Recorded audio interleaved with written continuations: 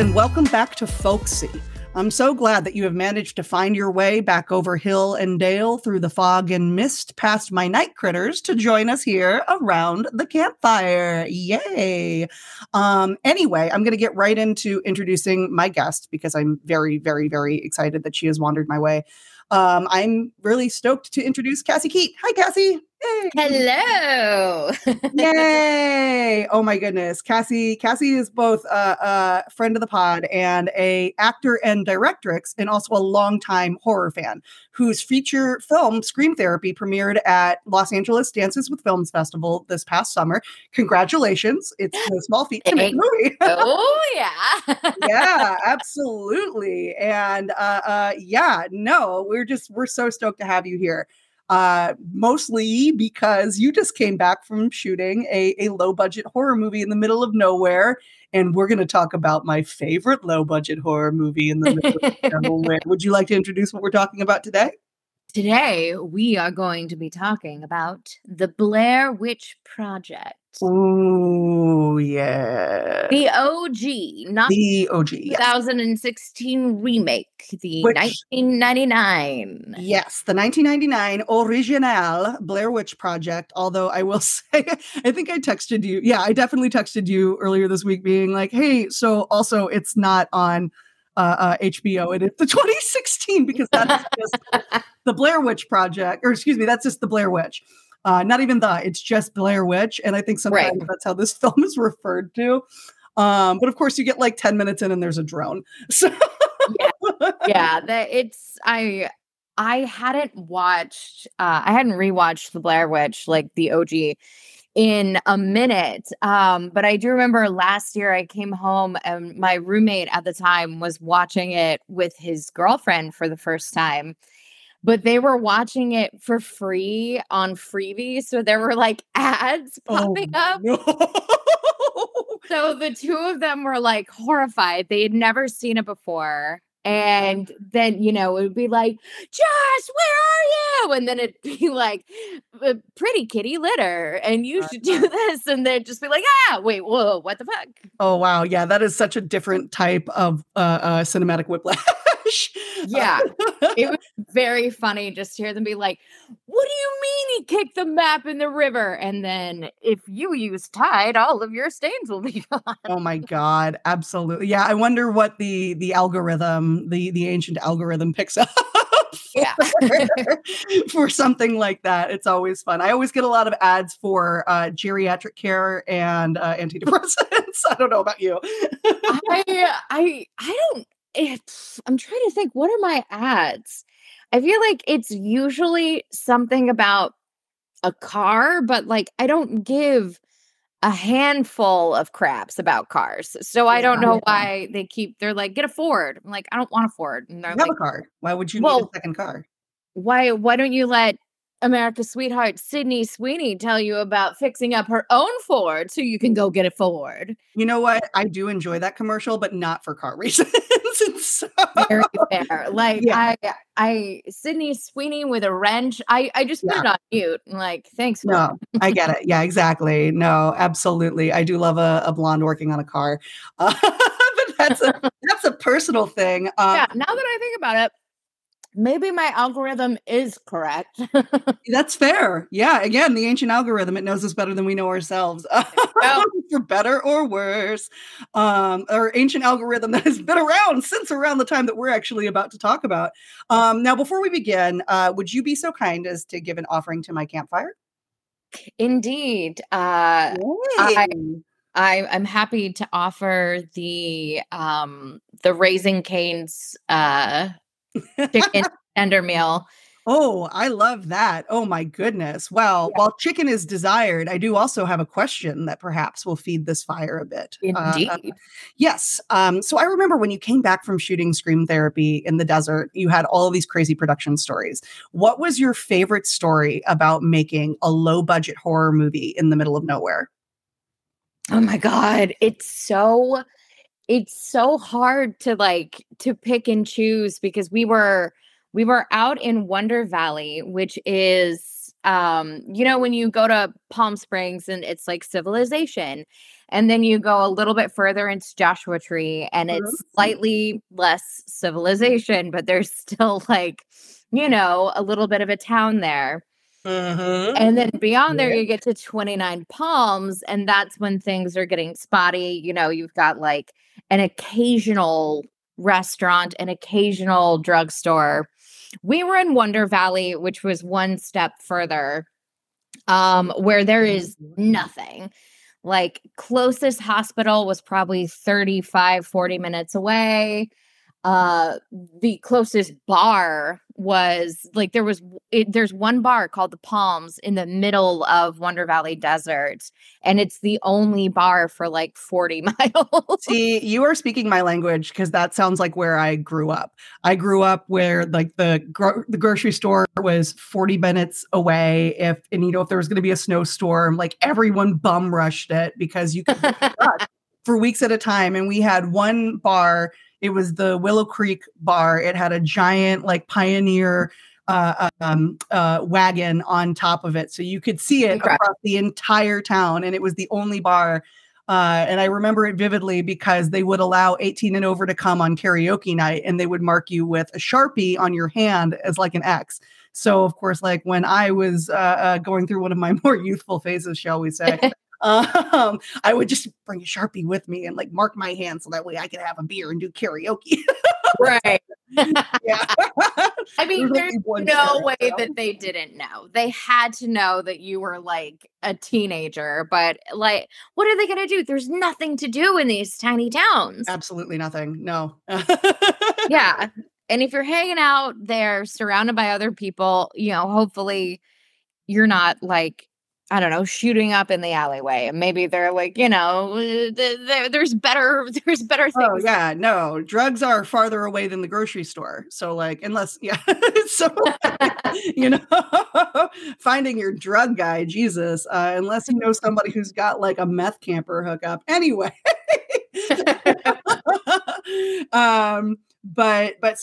So you really experienced, I guess, like kind of like the story of it is that you've really experienced this kind of isolation in a way that I think a lot of Americans really kind of don't realize still exists in this country. They talk about it a lot in this film, but very specifically, there are still just these pockets where if you get lost, you might be a little bit fucked. A little bit fucked. For sure.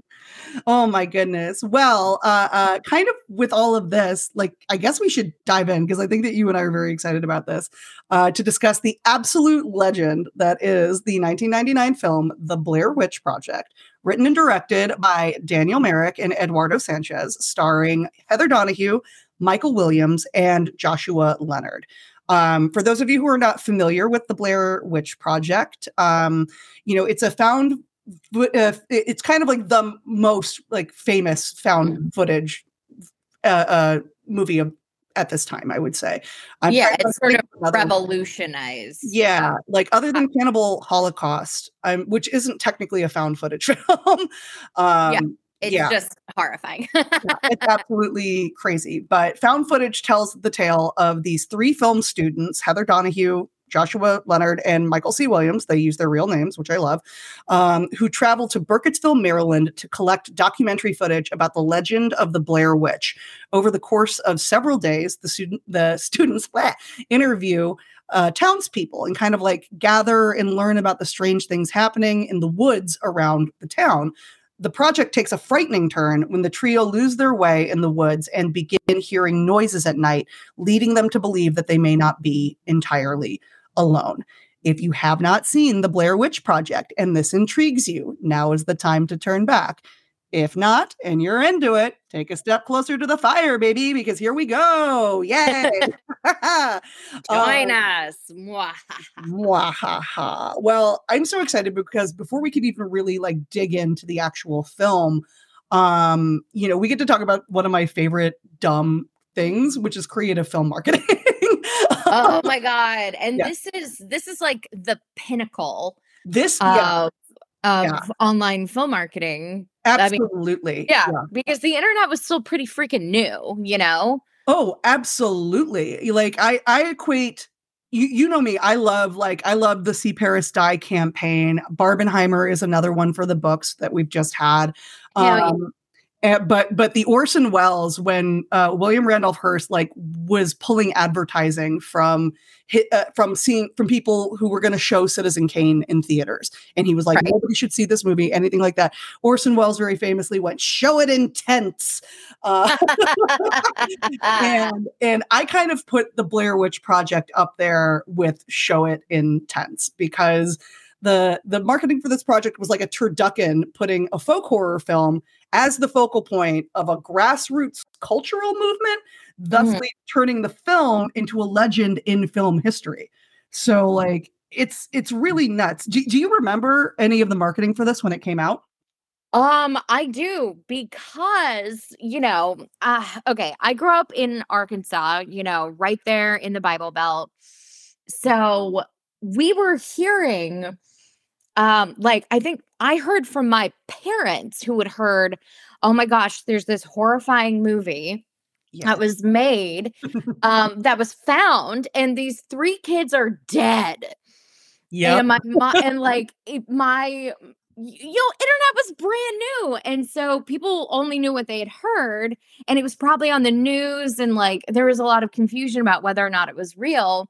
And so the first thing I heard was like, oh my gosh, there's a movie that came out where the three people who made it died in the woods and they found all their footage.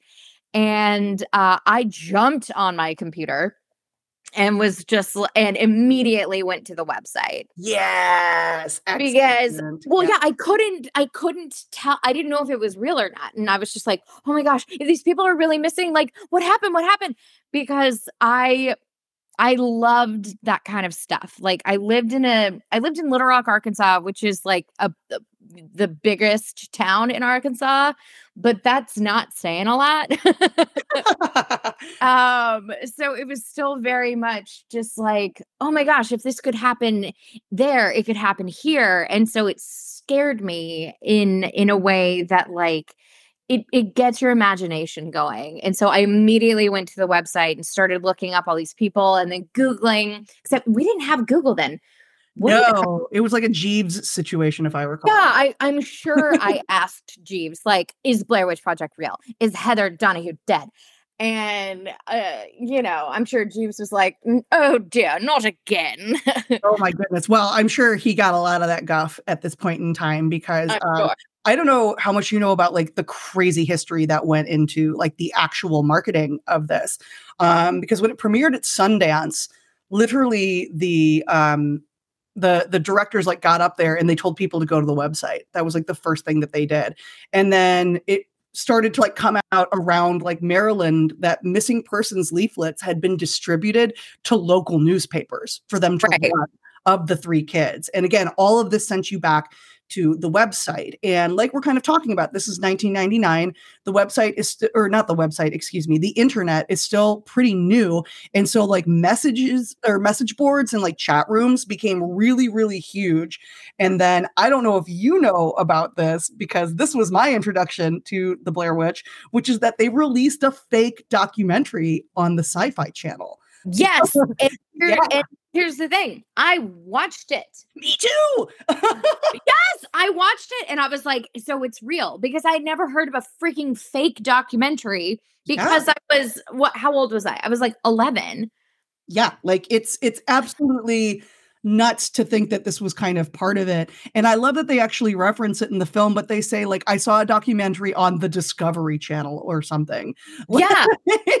It's so specific because if you actually do that extra click to look up where it premiered, it's the Sci-Fi Channel. Which is, kind of similarly to a lot of channels over the years, kind of back and forth with like their witch hunting shows and reality shows and kind of put in there. But I remember during this time, because this was like my Friday night, is that like me and my pals ordered a pizza, we would play Risk, and we would watch whatever was on the Sci-Fi Channel Friday movie block that night. And so like this was like a random one because I too grew up in a very conservative household that was like horror, No, you will watch Law and Order. You know, which I think explains a lot about me. But Sure, yeah. same. Yeah, my folks are always like, "Wait, what you want to watch Scream?" And I'm like, "Yes, I Oh do." yes. Whereas I was told that there's Satan's stuff. Um, so I got to sneak Oh, no, away. they I were got to do it with Keith. happy. They were Oh. happy about it. And now, I mean, even as an adult, they're like, "Hey, what are you doing tonight?" And I'm like, "Oh, I'm gonna go to Hollywood Forever Cemetery and watch a horror movie with my friends. Bye." And they're just like, "Oh my god, our daughter is so weird." But Oh God, yeah. they love me, so I'm lucky there. Yay, there you go. But yeah, like all of this stuff that kind of went into the idea of creating this misinformation, because the whole marketing campaign wasn't about getting you to actually see the movie. It was about making you talk about it. And in order to Mhm. talk about it, you had to see the movie. Yeah. So it's really, I believe like kind of like the last of their ad work is, or I'm trying to remember what it was. It was a magazine ad in Variety.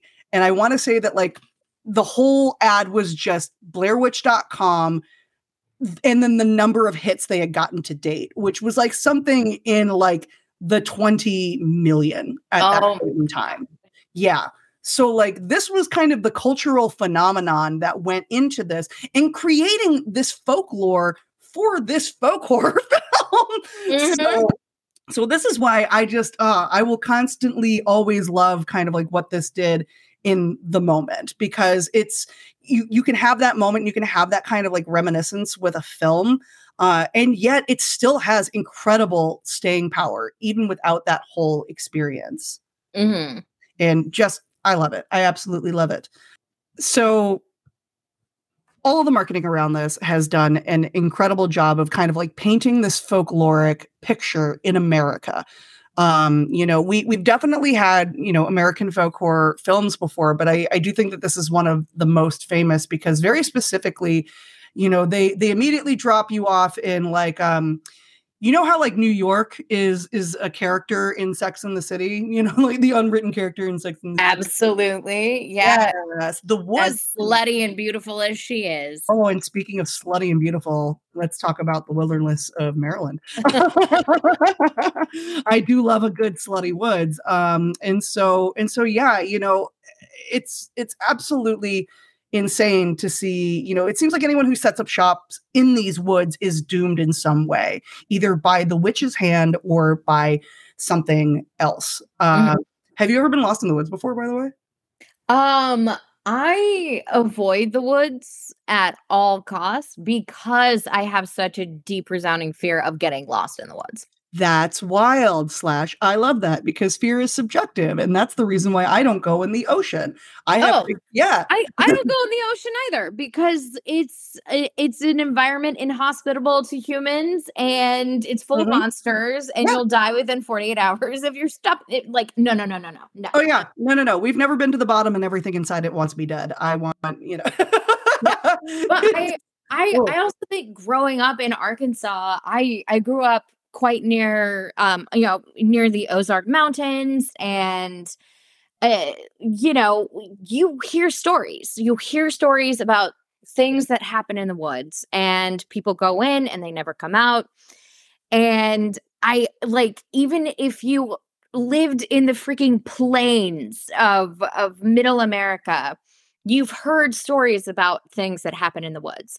And I think that is why Blair Witch is so effective is that even if you don't live anywhere near the woods, you're afraid of the freaking woods because you know that there's stuff out there even if it's just wild animals or whatever, just the elements itself that are dangerous.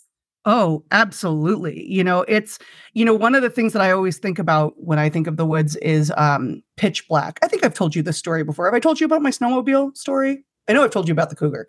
You've definitely told me about the cougar. I'm not sure about the snowmobile. Oh, this is wild. Okay, so one of the jobs that I worked at, you know, growing up in the mountains of Colorado, was at a ranch, and between where my family's home was and the ranch was like let's call it a 10-minute drive through the woods. Mhm. And when I say the woods, I mean the woods right next to the Rocky Mountains. So it's everything like you said. There's animals. The mountain lion was in fact in these woods at one point in time. It chased me on a different vehicle. But I was known in my family during the winter. We had to use snowmobiles to get back and forth during the winter because it was too thick of snow, to take the cars, or any kind of vehicle back and forth without getting stuck. And I was known in my family as being the guy who could always short a spark plug. I have no idea why. It is one of my many constant curses to bear. But I remember we had all been over on the property. My mom and dad hopped on the snowmobile and they were heading back. And I hopped on the one that I was using and we started going and spark plug died. And I'm in the middle of a path technically, but I remember at this time, just because when the spark plug died, the lights on the snowmobile went out. And I held my hand directly in front of my face. And that was the first time I realized that I had experienced pitch black because there was no ambient light. There was nothing. And I had this moment of realizing that my parents were I couldn't see where they were. They were already much farther down the trail than I was. And I was probably about 5 minutes into the drive. So I was in the middle of this little 10-minute car drive, but I had no idea which way to go. I had no idea how to turn back. I had no idea how to move forward. And just your brain short circuits in that moment. Oh, absolutely. Yeah. They would have been able to find me pretty quickly because the screams that I would have let out of my body, like from like, that guttural part, just the deep down of like, if I don't like, I wouldn't even know I was screaming. I would face I would look into the abyss and just give in until someone shook me like, oh my God, it's been 30 seconds. Calm the fuck down. Oh my God. Excellent. Excellent. Oh my gosh. And can you imagine if there was also a witch? The thing is that if you're in the woods, then there probably fucking is a witch. I believe that any wooded area, probably has a witch. You know what? You're probably not wrong because like even this small section of woods has like so much shit going on in it. Because we've got, what do we have? We have Ellie Kedward, who is the Blair Witch, or is like the ghost of Ellie Kedward from like the late 1700s, who is accused, or children accuse her of luring them into her home to draw blood, I think is like the crazy legend of it all. And so like she's found guilty of witchcraft, banished from the village during a particularly harsh winter, presumed death. By midwinter, all of her accusers, along with half of the town's children, have vanished. And so like, that's kind of like where the curse of the Blair Witch, kind of comes from. And then we have, what's the other? We have Coffin Rock, where 5 men were found eviscerated and displayed in a circle together. And then when people came back to retrieve the bodies, they were gone. But the evidence of death, they say, was like everywhere. And then we have Rustin Parr. Rustin fucking Parr.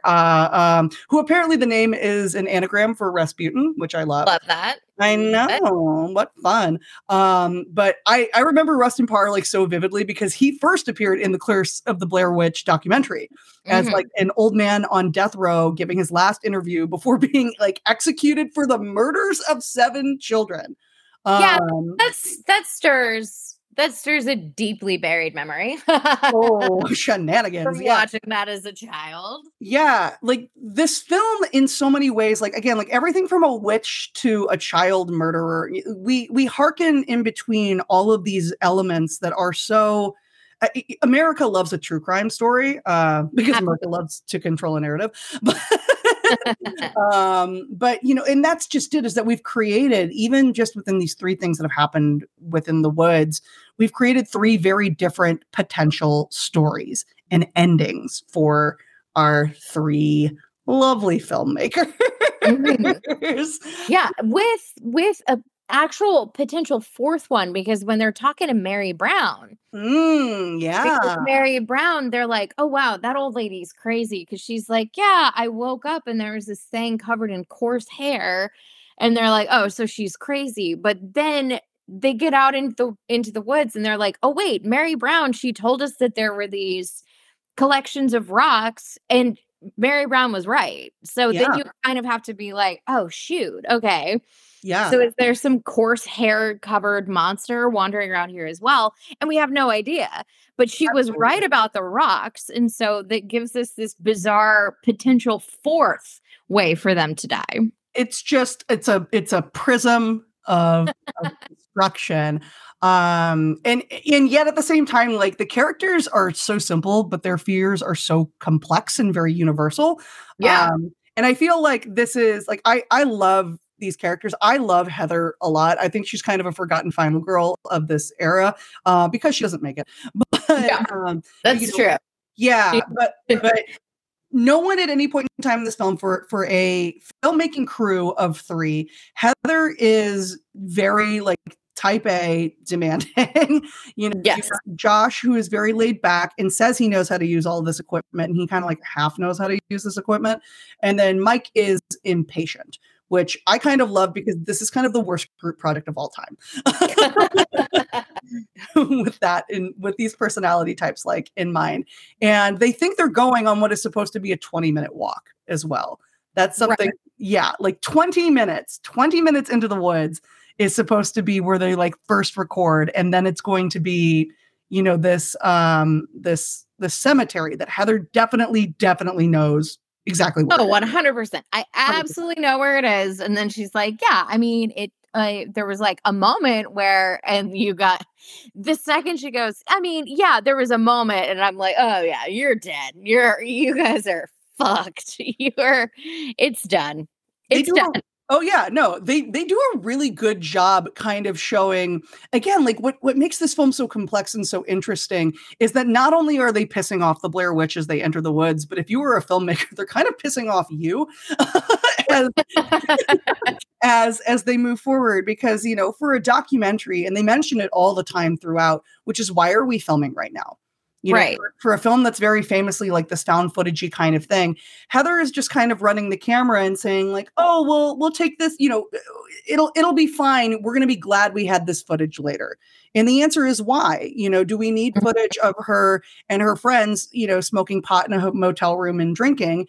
And the answer is, how serious of a filmmaker kind of do you see yourself if this is what you're spending a lot of battery and a lot of film time kind of doing? Yeah, like if you only had the 16 millimeter black and white footage, the of them like being serious, you can't see that I'm doing finger quotes, like serious filmmakers, then the movie itself would only be like 15 minutes long. Yeah, absolutely. Because the rest of it is them on these extra, like their B-roll cameras being like, oh, okay, well, that's why whenever something really spooky happens, she's like, get the better camera. I want to capture it on the better camera. And so it almost like narratively, it gives an excuse for them to be like, no, it's okay, because they're not using the fancy camera film. They're using the way less expensive, less important cameras. And so your brain kind of goes, oh yeah, okay, that makes sense. And it lets the narrative thread continue. Yeah, absolutely. And yeah, I think that's just really clever writing, that they're like, yeah, no, okay, we've got this differentiation between the special camera, which, captures like, this is our important filmmaking, and then us just being goofballs. It's kind of like this, again, kind of going back to the folklore of it all. It kind of becomes this moment where it's like, this is the movie, but this is the story. And having that separation, like you said, is really smart. I think a lot of impressions that were made off of this movie also was that you can just take a camera and go out into the woods and just film stuff, which obviously is not true. There's a lot of planning that goes into it. And that's also some of the pitfalls that they continuously come across, is that this was not a scouted shoot. They don't really know how to use the nice camera very well, because that's why they lose a lot of their footage with Mary. Now that I have made like a film, and we were, like I said, out there in the middle of the freaking desert. Yeah. Thank God we just really had that one location in the desert. And then There was one other day where we thankfully got to film during the day, but it was they're called Wonder Domes. Ooh. And they're built out in the middle of the freaking desert, and Ooh. definitely not legal. But they're really fascinating looking, and you can't even really see them if you're like if you had an aerial shot, you wouldn't really notice them. But they're just these giant pits that are dug out in the middle of the desert and then have a dome on them. And the one that we were using it had a lot of like Mother Nature stuff, a lot of like a lot of Wiccan things in it, and we were like, oh, that's really fantastic. And they're created by a wonderful artist named Lindsay Anderson, and she's fantastic. But if we had tried to go out there during the night, then there are no lights. Like there's nothing in this section. So we had to film it during the day and then cover some of the natural, like there's a window at the top of the dome to let light in, to do our own lighting. But all I could think is, oh my God, if I were out here in the middle of the freaking desert, like it's scary. Yeah. It really just is. Yeah. Like No. the darkness everywhere. But the reason why I bring that up is that, like, as far as location scouting, just us driving from our base camp location of the house that we filmed to drive out into the middle of the desert, she had to draw a treasure map. I'm not joking. I love that. I'm sorry. Like, okay, you're going to be on this one long stretch of road in the middle of the desert, and there's nothing on either side of you, but you're going to see a sign that says this. But if you miss the sign, you're going to miss everything. And then you have to take another road further into the desert. Yes. And there's like, take a left. And thank God I had one of my producers, because I was like, buddy, I'm worse than Heather at reading a fucking map. No, it's fine. I love this, but I can only be so erect by how fucking wild this situation is. I love this kind of stuff. Middle of nowhere desert. And I genuinely was just like, fuck, man, like location scouting is scary enough until you add in the fact that there's nothing around you if you get lost. Well, and I love this as well, because we kind of touched on it a little bit, but there's this beautiful arrogance in this film as an American folk horror film, because they mention a lot that this is America and people don't get or stay lost in the woods. And obviously this is not true. Yeah, all I could think was that's a lot of confidence for someone speaking before global positioning systems were even on our phones. Like, what are they talking about? A Nokia? This is back when like TomTom had to sit as like an actual tiny computer in your car. Oh man, yeah. Between Jeeves and TomTom, like it's a nightmare out there, guys. At this point, and all I could think was, you're in the middle of the freaking woods. Yes, the idea is that if you keep going south, eventually you're gonna hit something. But that's if whatever you've pissed off in the woods lets you go south. That's also if your compass isn't fucked, you know. That's kind of another thing, is that, you know, we don't know what Coffin Rock is made out of. I grew up, ascending from an abandoned silver mine at an undisclosed location. So, you know, you'd be surprised how sometimes as you get into the hills, you know, you can really start to really be aware of the things that are in the earth, as well as above it. And that's kind of, you know. Can I tell you a funny story about? Yes, please. Yes. Funny story about compasses. As a child, I just did not understand the concept of a compass, because, you know, they hand you a tiny little compass in like brownies or Girl Scouts or whatever. I didn't do either of those. I did a now slightly less appreciated one called Indian Princess, because it was yes, you know, it was like cultural appropriation, yum, yum, yum, yum. But, Ah, you're 9 and you don't quite get that. no, of course. Yeah. So, I was given my first little compass, and they said the compass always points north, right? Right. The compass always points north. I misunderstood that as wherever I am, if I'm holding the compass, Oh my God. I'm pointing north. Woof. Yeah, you are worse than I'm worse than Heather. So I'm so I'm sorry. like, okay. And also in like it years later, looking back at that, I'm like, wow, did I really think I was the center of the universe? That wherever I was pointing north. Oh my goodness. But I, I just, I misunderstood. If you're holding the compass points north. So I am pointing north. No, you see, here's the thing. I love that. And this is part of one of the several very many different reasons why I actually started this podcast. Is that when I do choose to emerge from my woods and go out and socialize and meet people around me, what I find very fascinating is the difference in lifestyle that I had growing up in the middle of nowhere versus a lot of the people who I come across, because it is little Mhm. things like that were just that was second nature. That was just something that you learned how to do. You learned that. You learned how to cut down wood. You learned how to make sure, if the water around you was okay to drink. Mhm. You learned all these tiny survival skills, is I think kind of the best way I could put it, is the kind of survival skills that you could put in a picnic basket to go to grandma's with. Right. And it's so wild to me that is a very exclusive experience. I did not realize how much of the rest of America was not experiencing these, kind of like basic tools that just like I've known how to do since I was a kid. And so I love hearing stories like this because like, yeah, you Oh, had to yeah. sign up for a program to do this. And it was still, I don't think it's just you. I feel like somebody should have pointed it out to you sooner. Well, they probably, here's the thing. When I do incredibly stupid things, I do it with such a sincerity that people assume that I'm doing a bit. That's entirely fair as both a friend and someone who has met you. Yeah, exactly. It's like, no, I'm being 1000% serious, but everyone's like, Cassie, you're such a joker.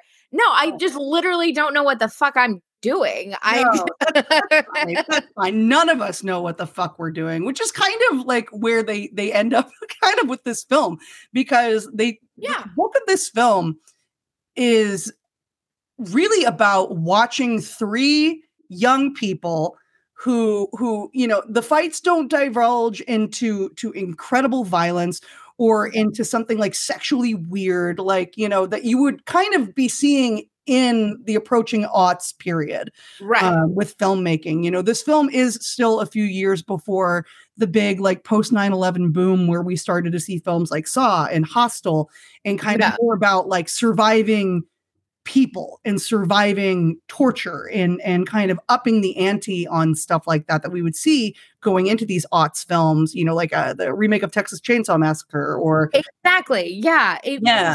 This movie came out in this not like a sweet spot necessarily, but it was like it's post Cold War fear. yes. And so because that belonged to our parents, and like literally the Cold War ended in like early 1990s, which is crazy to think about that we were technically alive for that. Correct. So like the fear of nuclear fear is gone. And so we're not necessarily like terrified for our lives from an outside force from like another country at this time. No, and we're coming off of the nihilism of the 90s as well. Exactly. And so what we end up with are these very American stories like Scream.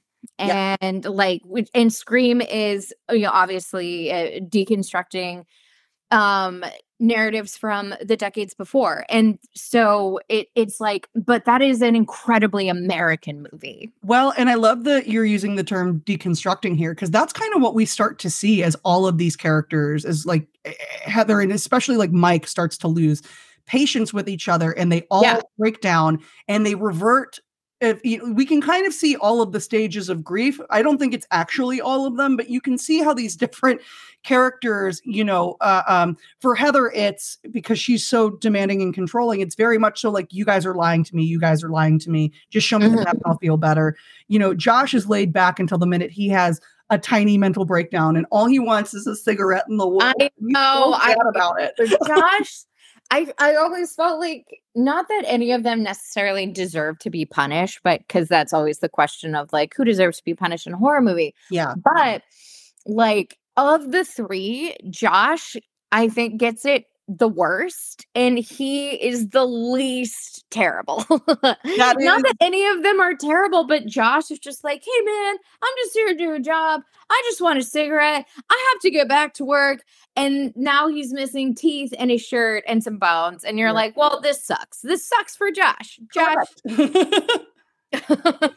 And oh God, how human it is when Josh is like, why is there slime on my stuff? Oh my God, yeah. Well, and that's just it, is that for a moment, they kind of are mentally, internally terrorized. Like literally it comes down to, why is it me? Why is this happening to me? And, this is definitely something that I think is so incredibly personal and important with folk horror, which is the notion of community.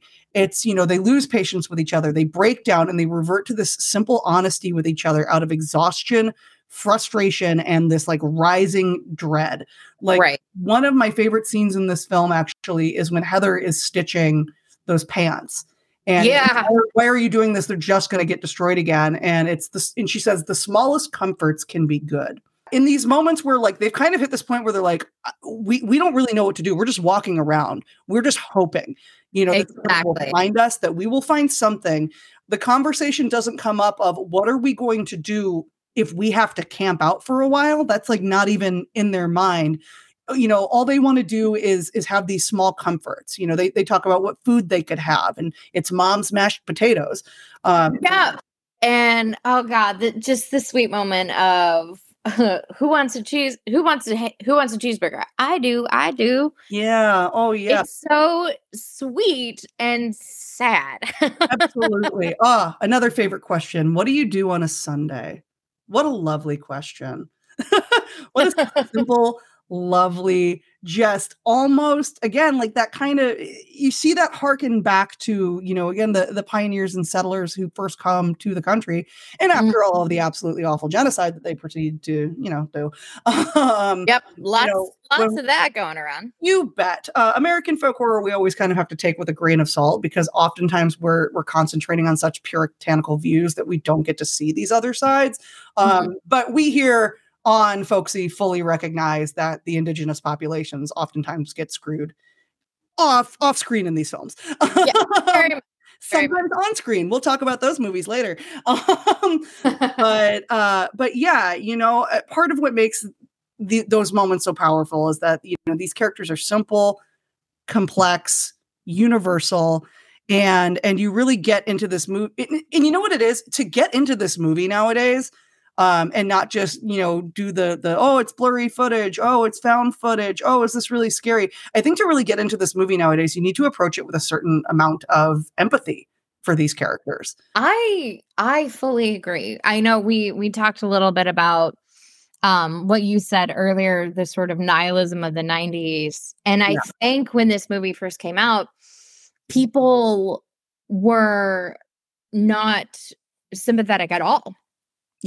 To any of the characters, but I think towards the end they were. But I think Heather specifically, people had very little sympathy for, and I think a lot of it actually was tinged in really intense misogyny. I do not disagree, but I will add something onto that, because I think that, we got to talk about the most iconic scene in this film, Heather's final message.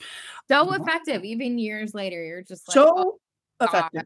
And because it was in the trailer and used as that sound bite, that scene became like the iconic parody that would haunt found footage films for the rest of their days, which I think is a disservice to how good the actual monologue is. Dude, it's really amazing. And I like rewatching it she doesn't blink. No, no, it's full scream to Mommy Dearest. Like she does not blink. And she gives this beautiful speech about that's kind of like going down with the ship with grace and dignity and like Our Lady of being brave enough to take the selfie from the worst angle imaginable. Like that alone makes her. Well, I mean, I think in that moment, like, is this our first selfie on Oh my God. in a movie? But at the same time, like, there's no vanity left. No, not There's no vanity, there's no pretense because, you know, when we first see her before they go into the woods for the first time, she's like putting on her lipstick, you know, she wants to look cute because she's going to be on camera. That makes sense.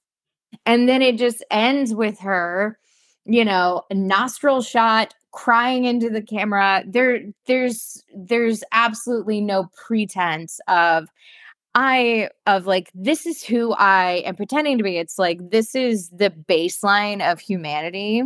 Oh yeah. Like I'm regretful for what I've done.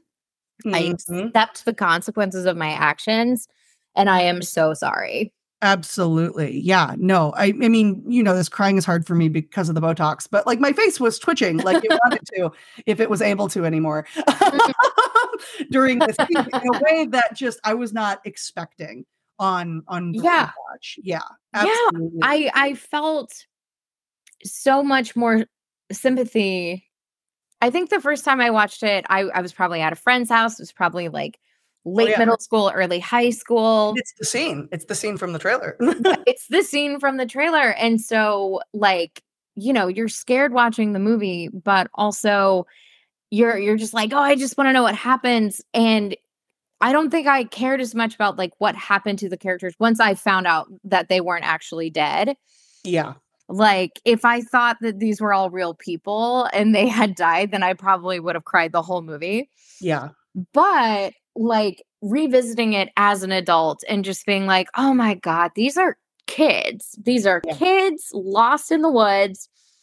And yeah, I had such an upspring of sympathy for Heather and for all of them.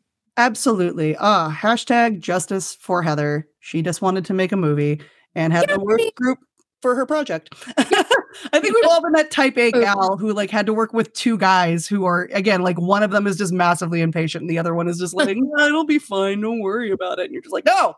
Why are you like this? Yeah, her being like, get the camera. And I think people wanted to see Heather get punished because she cared so much about making the movie. Well, she takes on that female director persona that, you know, you have to be, I mean, I'm sure working on a film, you worked predominantly with women on Scream Therapy, which is so fortunate. Yeah, I mean, our crew was non-existent. We really had like a crew of, we had our cinematographer and then a second camera. And that was pretty much, and a first AD. And so like we had actors holding, and a sound guy. Obviously, you can't have a movie without a sound guy. But like, Mike definitely lets us know that. Exactly. But yeah, like I was surrounded with women in that production, which was nice because every now and then you just have to look at another woman and be like, help. And she's like, take a break, girl. That's great. You know, it was a very supportive filmmaking experience with all of the dudes as well. But like, you know, it's good just to have some of the girly pops around. And I definitely think that you hit the nail on the head, which is that we were about to enter this time, kind of even with all the different aughts movies that we just talked about, you know, where we were trying but not well. You know, we were kind of throwing paint at canvas to see, you know, again, like we had gay characters, but we would drop the F-bomb all the time in movies, you know, like stuff like that.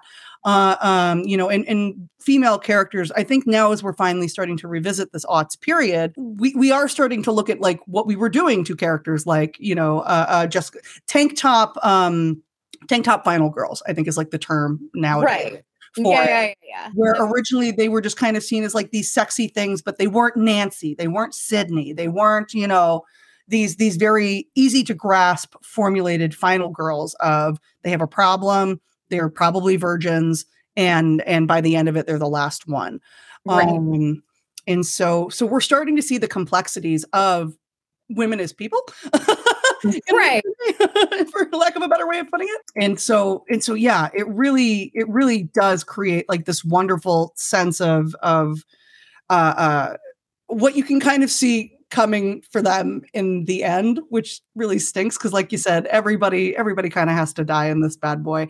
As a Yeah. filmmaker, how do you feel about like the last, it's really like, I want to say we don't even get to Rustin Parr's house until like the last 7 minutes of this movie. Yeah. It's the final, like the famous monologue happens with 10 minutes left in the movie.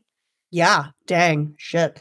It's like, so you're building up to this moment. Yeah. And I think some people were like, well, nothing really happens at the end. And then other people are like, that's the scariest thing I've ever seen. Because Yeah, absolutely.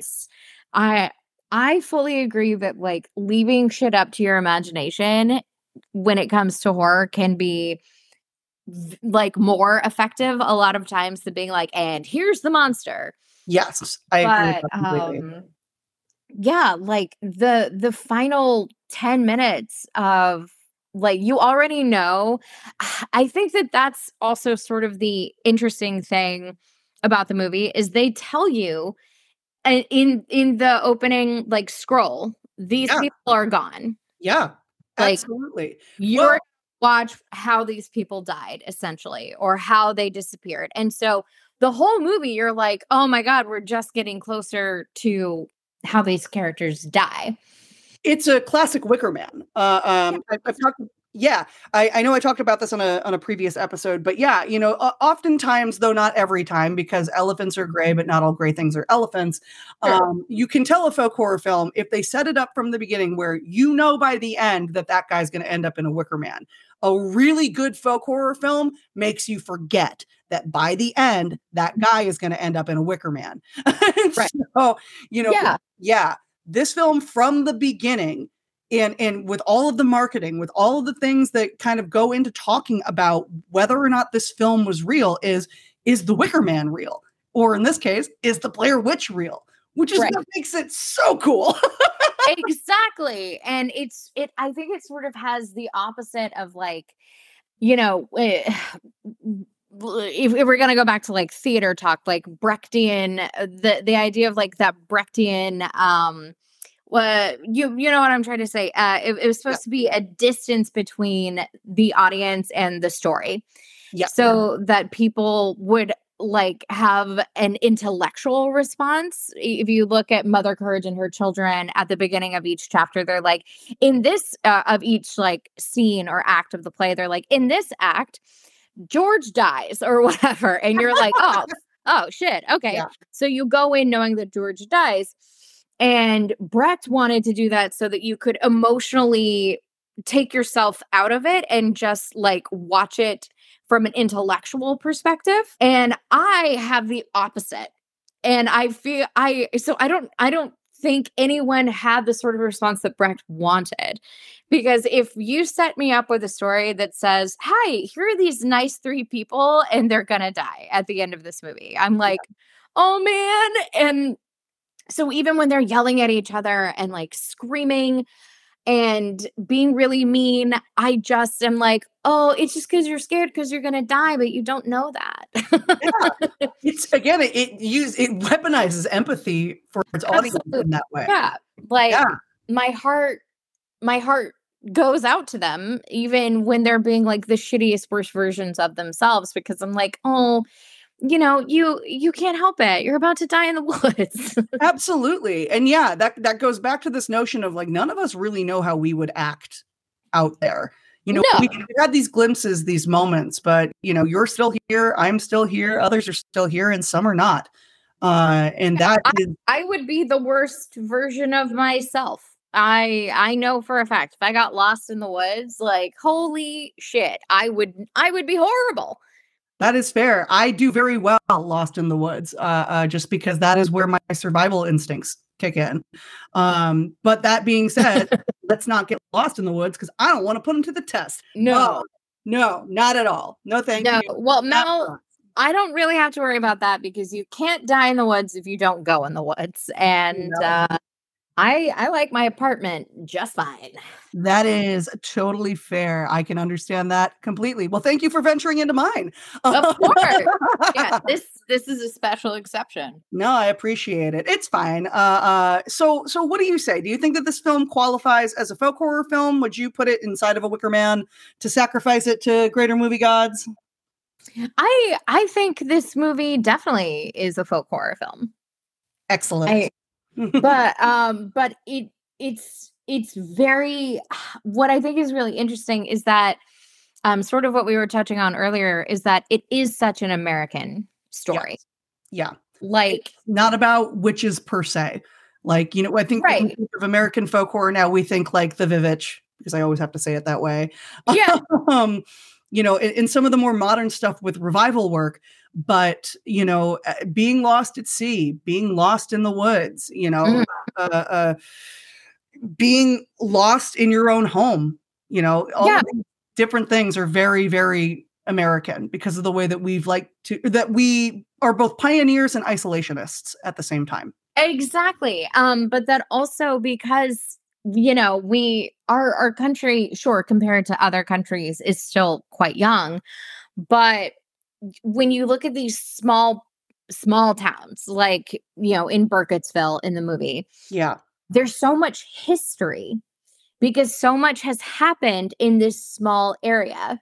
Yeah. And everybody knows about it. And so it's sort of the folk horror-ness of it is that outsiders come in and they're like, we want to learn about what's out there, but then they don't necessarily respect or believe it. Oh yeah. Oh no, they don't want to learn. They want to take.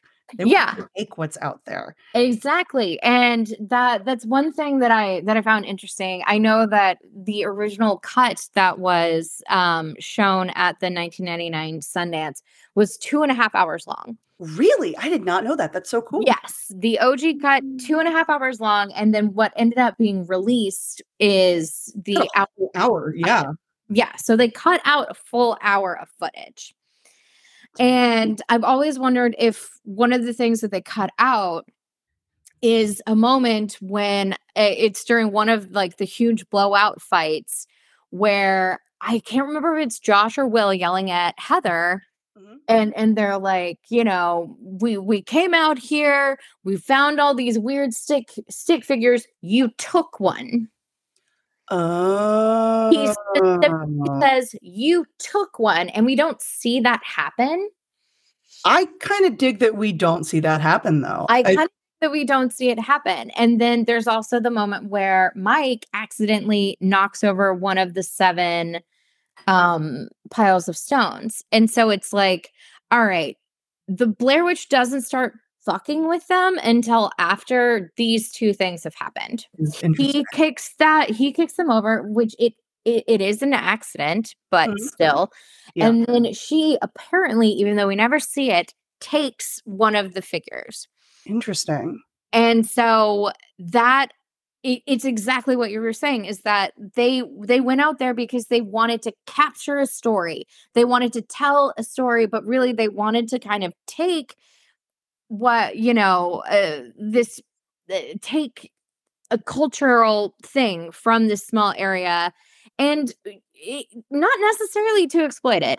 We can assume that they want to exploit it, but I mean, it's a film student group. Well, and I think that's kind of, it does tell something about the exploitative nature of documentary, I think, which is really, really interesting because, documentary is both so vital and so important to the fabric of filmmaking, right, but is very secular. And there are times where things are done in the name of documentary that probably shouldn't be.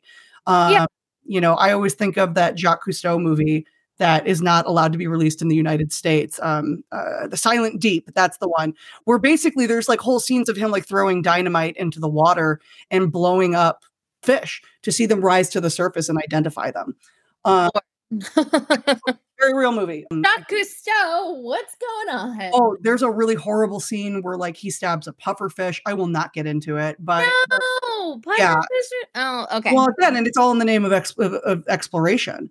Or, you know, look at films like Cannibal Holocaust, where you know, I mean, obviously there's a lot that goes into the history of that movie when we're talking about quote unquote found footage, when we're talking about what you can and can't get away with when you are filming something. You know, there's a list a mile long with that movie of stuff that is very morally questionable. But overall, you know, this film, I think much like we talked about in the beginning, this film elevates folk horror in an interesting way. It's part of it is because it is so American. Part of it is because it's so still universal despite that. You know, it's actually a very caring piece, again, because a lot of empathy is involved in needing to find the terror in it. Like you said, with the notion of some people thought the ending was scary, some people didn't. Fear is subjective. And we were about to enter this era of questioning, you know, how much can we take, you know, fear-wise, pain, all of that.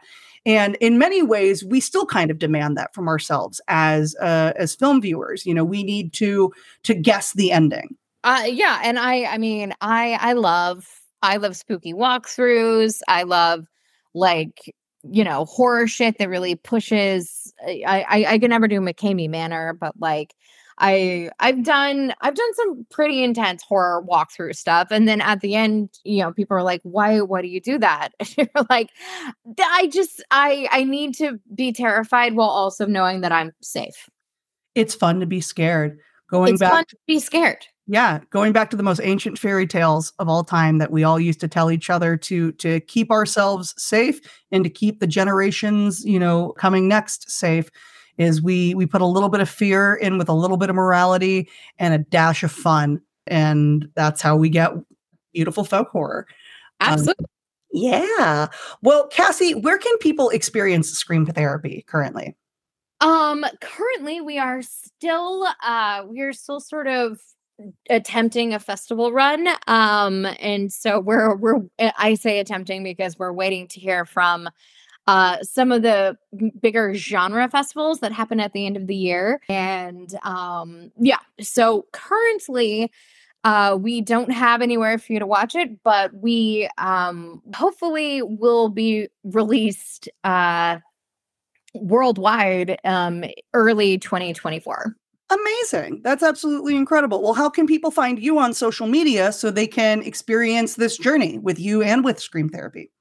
You can find me on Insta. Oh my God, I have to literally look at my I never remember my. Girl, you are Kiss My Cassie K.